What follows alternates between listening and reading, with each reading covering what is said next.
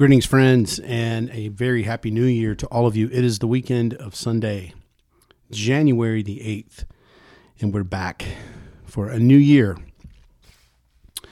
We're going to begin a sermon series today, a brief series with Hebrews chapter 13, verse 8 in mind, where the writer of Hebrews tells us that Jesus Christ is the same yesterday, today, and forever. So next week, we'll look at how Jesus is the same today, and the following week we'll look at how Jesus is the same forever. But today, I want us to focus on how Jesus is the same yesterday. A Sunday school teacher was asking some of her students some questions after a series of lessons on the abilities of God, on God's abilities. And she asked the question, is there anything that God can't do? Everybody was silent. Finally, one boy held up his hand. The teacher, on seeing this, was kind of disappointed that they had missed the point of the lesson. And she sighed and asked, well, what is it that you think God can't do? And the boy replied, he can't please everybody. There's a lot of truth in that young boy's answer, because over and over again within the scriptures, we see people who are never pleased with the things that God does, and certainly the way in which he does them. Cain wasn't pleased with God and his ways. The Jewish people in the wilderness weren't pleased with God and his ways. The religious leaders in Jesus' time were not pleased with God and his ways.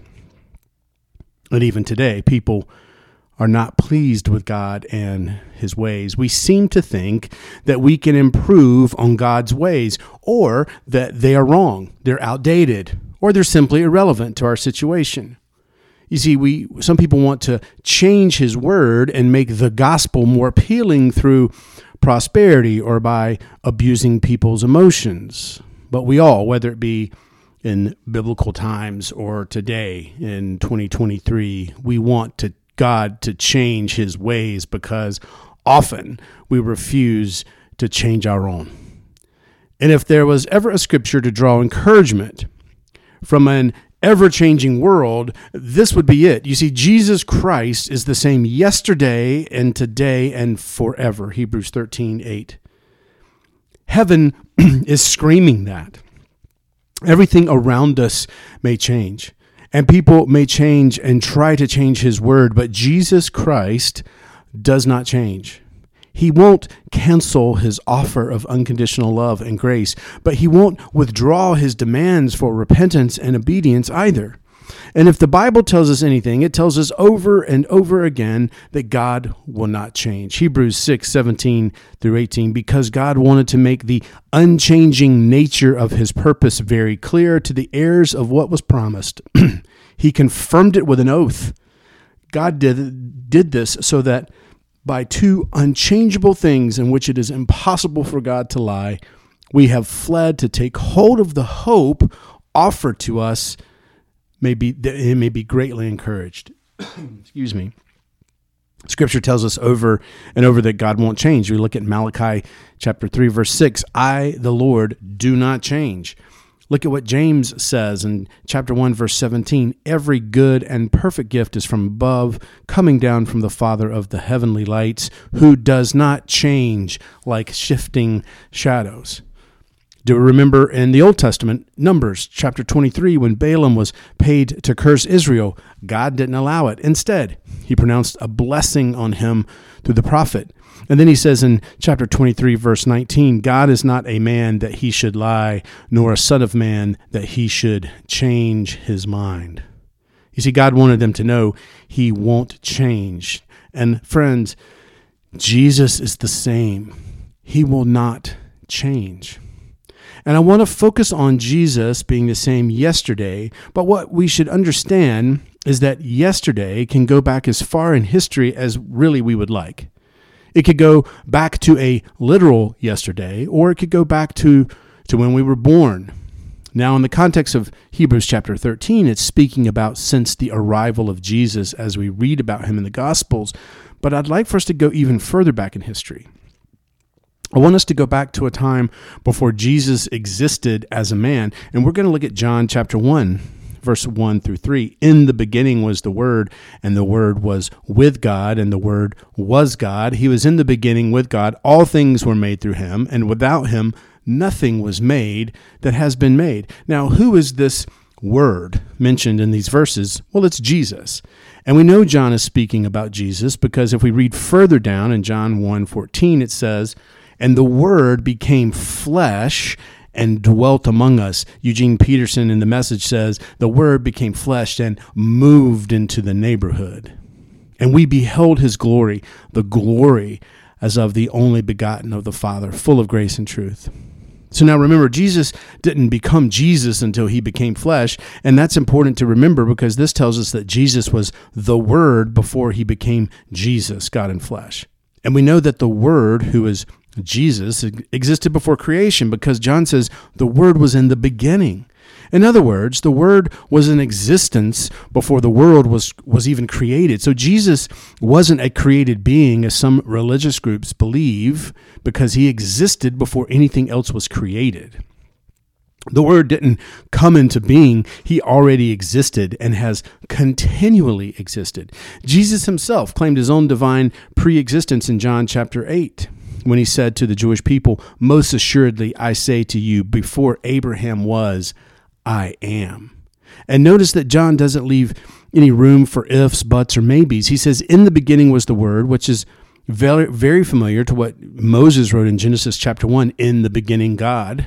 You see, both Moses and John are writing as a matter of fact. The Bible doesn't set about trying to convince us that God exists. It's written as a matter of fact that he, in fact, does exist. So now we might ask, well, what did the Word do in the beginning? Well, before we answer that question, let me ask this question. What does the word mean? Well, just like we can't make a cup of tea or coffee without water. We can't communicate with people without words. And if I want to tell you if I want you to understand what I'm thinking, I need to use words to tell you. The Greek word for word is the word logos, and it means a thought expressed or something said. The Greeks saw logos as reason or wisdom, and they thought that the logos was some kind of a go-between between a spiritual God and the material universe. The Jewish people would have understood what logos meant, and their minds would have gone straight back to Genesis because they understood that this was a revelation in the mind of God. So we look at Genesis 1 and notice throughout Genesis that we find the words God said. Genesis 1, chapter 3, God said, "Let there be light." In verse 6, God said, "Let there be a vault between the waters to separate water from heaven." We could go on and on, but the point we're trying to make here is that the Word was the one speaking creation into existence. And just a little side note, each of these days were a command. The Word said, "Let there," it's a little misleading. It should really read, "Be light, be a vault between the waters." The Word of God was the one commanding creation into existence. And so the Word wasn't just present at creation, but actively involved in creation. And that's what Paul's trying to get us to understand in Colossians 1:16 through 17. "For in him all things were created, things in heaven and on earth, visible, invisible, thrones, power, rulers, or authorities. All things have been created through him and for him. He is before all things, and in him all things hold together." That's what John is trying to get us to understand when he says, in the beginning was the Word, and the Word was with God, and he was with God in the beginning. Through him all things were made. Without him nothing was made that has been made. He's trying to tell us that the Word was therefore before creation. The Word commanded creation into existence, and the Word was with God even before creation, and the Word was God. John 1:1. You see, people, friends, the Word is a person. It's not an attribute of God or a production of God. He is the same essence as the Father. In other words, he is holy. He is deity. Hebrews chapter 1 says the Son is the radiance of God's glory and the exact representation of his being, sustaining all things by his powerful word. Notice that phrase, the exact representation of his being. The literal translation says that Jesus is the carbon copy of God. Now we hear a lot about the word Trinity, but that word doesn't exist in our Bibles. But we do have the word Godhead used in the King James Version. When Paul is speaking at Mars Hill, he says in Acts chapter 17:29, "For as much then as we are the offspring of God, we ought not to think that the Godhead is like unto gold or silver or stone graven by art and man's device." He also says in Romans chapter 1, verse 20, "For the invisible things of him from the creation of the world are clearly seen, being understood by the things that are made, even his eternal power and Godhead, so that they are without excuse." Colossians 2:9, "For in him dwelleth all the fullness of the Godhead bodily." The NIV writes that verse this way, "For in Christ all the fullness of the deity lives in bodily form." I remember a couple of years ago, I saw a very practical illustration concerning the Trinity, the Godhead. One potato was put in the middle of the table, and then a plate of mashed potatoes, and then a plate of boiled potatoes, and a baked potato. And the speaker went on to explain that although the mashed potato was different in appearance from the boiled and the baked potatoes and vice versa, they are all essentially still potatoes, just in different forms. See, the scripture talks about God as being deity. The Bible talks about Jesus as being deity. And the Bible talks about the Holy Spirit as being deity. Three different personalities, but one and the same, as 1 John 5:20 tells us. You see, whenever we read our scripture, we find Jesus referring to himself as the Son of Man. He's talking about his human nature. But when we find him referring to himself as the Son of God, he's talking about his divine nature. And so although the Son existed in the beginning with God, it was necessary that the Word should become flesh and dwell, or tabernacle is another great word, among us in John 1:14. But why did Jesus need to come in bodily form?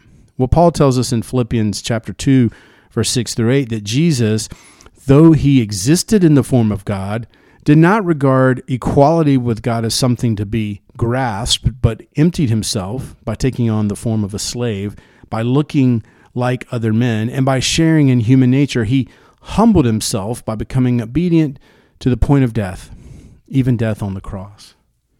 Notice Jesus existed in the form of God, and Paul says without that human form, it would have been impossible for him to fulfill the unique purpose for which he came. But why did he need a body? And John 20:30 through 31, Jesus performed many other signs in the presence of his disciples, which are not recorded in this book, but these are written that you may believe that Jesus is the Messiah, the Son of God, and that by believing you may have life in his name.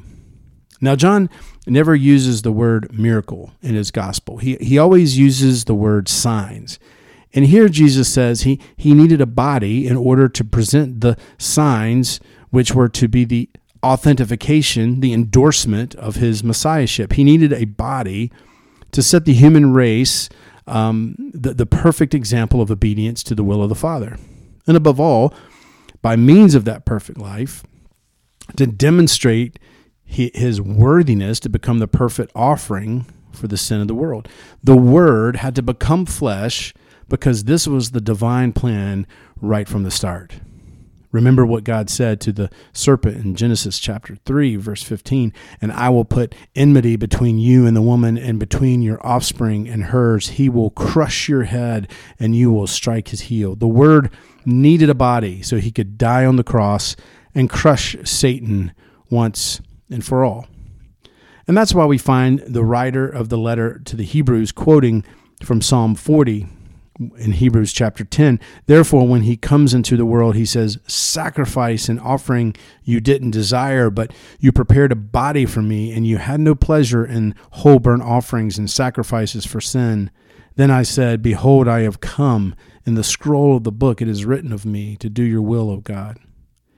Notice that the body was prepared for me. The Word became flesh was all part of God's plan. So why did he come in the flesh? He came in order to be able to communicate with mankind, with humanity, in a personal, unmistakable, and uncomplicated manner.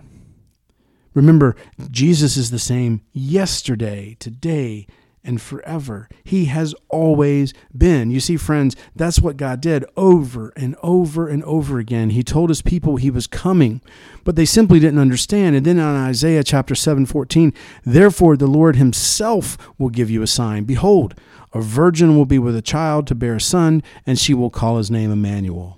And then in Malachi chapter 3, behold, I'm going to send my messenger, and he will clear the way before me. And the Lord whom you seek will suddenly come to his temple, and the messenger of the covenant in whom you delight. Behold, he is coming, says the Lord of hosts.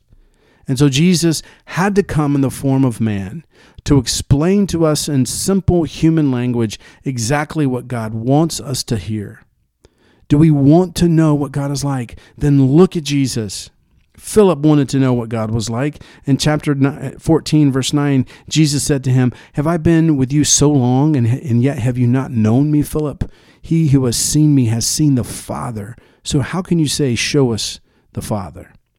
Do we want to know what God's will is? Then we have to listen to Jesus. John 6:38, for I have come down from heaven not to do my will, but to do the will of him who sent me. Do we want to know how to live a life which pleases God? Follow the example of Jesus, 1 Peter 2:21. To this you were called, because Christ suffered for you, leaving you an example that you should follow in his steps. The point we're trying to make here is that everything we can know about God is revealed in Jesus Christ. In other words, Jesus isn't merely a representation of the Word. He is the Word of God. Revelation 19:13, he was clothed with a robe dipped in blood, and his name is called the Word of God. John here is speaking about the sacrifice Jesus as the Word of God. John 5, the Father who sent me has himself testified concerning me. You have never heard his voice, nor seen his form, nor does his word dwell in you, for you do not believe the one he sent. You study the scriptures diligently because you think that in them you have eternal life. These are the very scriptures that testify about me, yet you refuse to come to me to have life. Jesus rebuked the Pharisees because they searched the scriptures and didn't find Jesus, even though the scriptures speak of him. So what does all of this mean in light of Hebrews 13:8? It means that yesterday, Jesus was the Word. It means that yesterday, Jesus was God in the flesh. It means that yesterday, Jesus was the Word of God. But not only yesterday, but today and forevermore, he will be the Word. Jesus never changes, but he does ask us to change. And the word that the Bible, for that in the Bible, is the word repent. Now, I think the word repent gets a lot of bad press. Right? Sometimes we'll hear people say, repent, and it's used in sort of a negative way. And sometimes the word repent isn't used at all in some religious circles because it's seen as offensive and comes across as negative. The Greek word for repent is metanio, and it simply means to think differently, to reconsider. And in the Bible, repentance, just like faith, leads us somewhere else. The word repent is a positive word because it leads us to blessings. King Hezekiah became ill in 2 Chronicles 32. He prayed to the Lord, who answered him and gave him a miraculous sign. But Hezekiah's heart was proud, and he did not respond to the kindness shown to him. Therefore the Lord's wrath was on him and on Judah and Jerusalem. Then Hezekiah repented of the pride of his heart, and did the people of Jerusalem therefore, and the Lord's wrath did not come on them during the days of Hezekiah. Hezekiah's repentance led to him and the people of Jerusalem being blessed by God. Repent at my rebuke, Proverbs 1. Then I will pour out my thoughts to you. I will make known to you my teachings. Solomon says when a person repents, God will let you know what his will is. When Peter preached the first gospel sermon, he says to the Jewish people listening in Acts chapter 2, repent and be baptized, every one of you, in the name of Jesus for the forgiveness of your sins, and you will receive the gift of the Holy Spirit. Peter says that when a person repents, they not only receive forgiveness, but they also receive the gift of the Holy Spirit. 2 Corinthians 7, godly sorrow brings repentance that leads to salvation and leaves no regret, but worldly sorrow brings death. So do we see how real biblical repentance always leads to blessings? Hezekiah had to think differently. Solomon encouraged us to think differently. And Peter asked the Jewish people to think differently. But there's more to repentance than just thinking differently. The Bible says that our thinking differently is more than just feeling sorry for our sins. It should lead to a change of direction, a change of behavior. Biblical repentance is taking the time to think differently, which leads us to live differently. But repentance isn't a one-time act. And friends, repentance is something that God wants all of humanity to do. Acts 17. In the past, God overlooked such ignorance, but now he commands all people everywhere to repent. Sometimes I think we wonder, why hasn't Jesus come back yet? And these are questions that we don't really know the answer to, right? We don't know when he's coming. But 2 Peter 3 does say this: the Lord is not slow in keeping his promise, as some understand slowness. Instead, he is patient with you, not wanting anyone to perish, but everyone to come to repentance.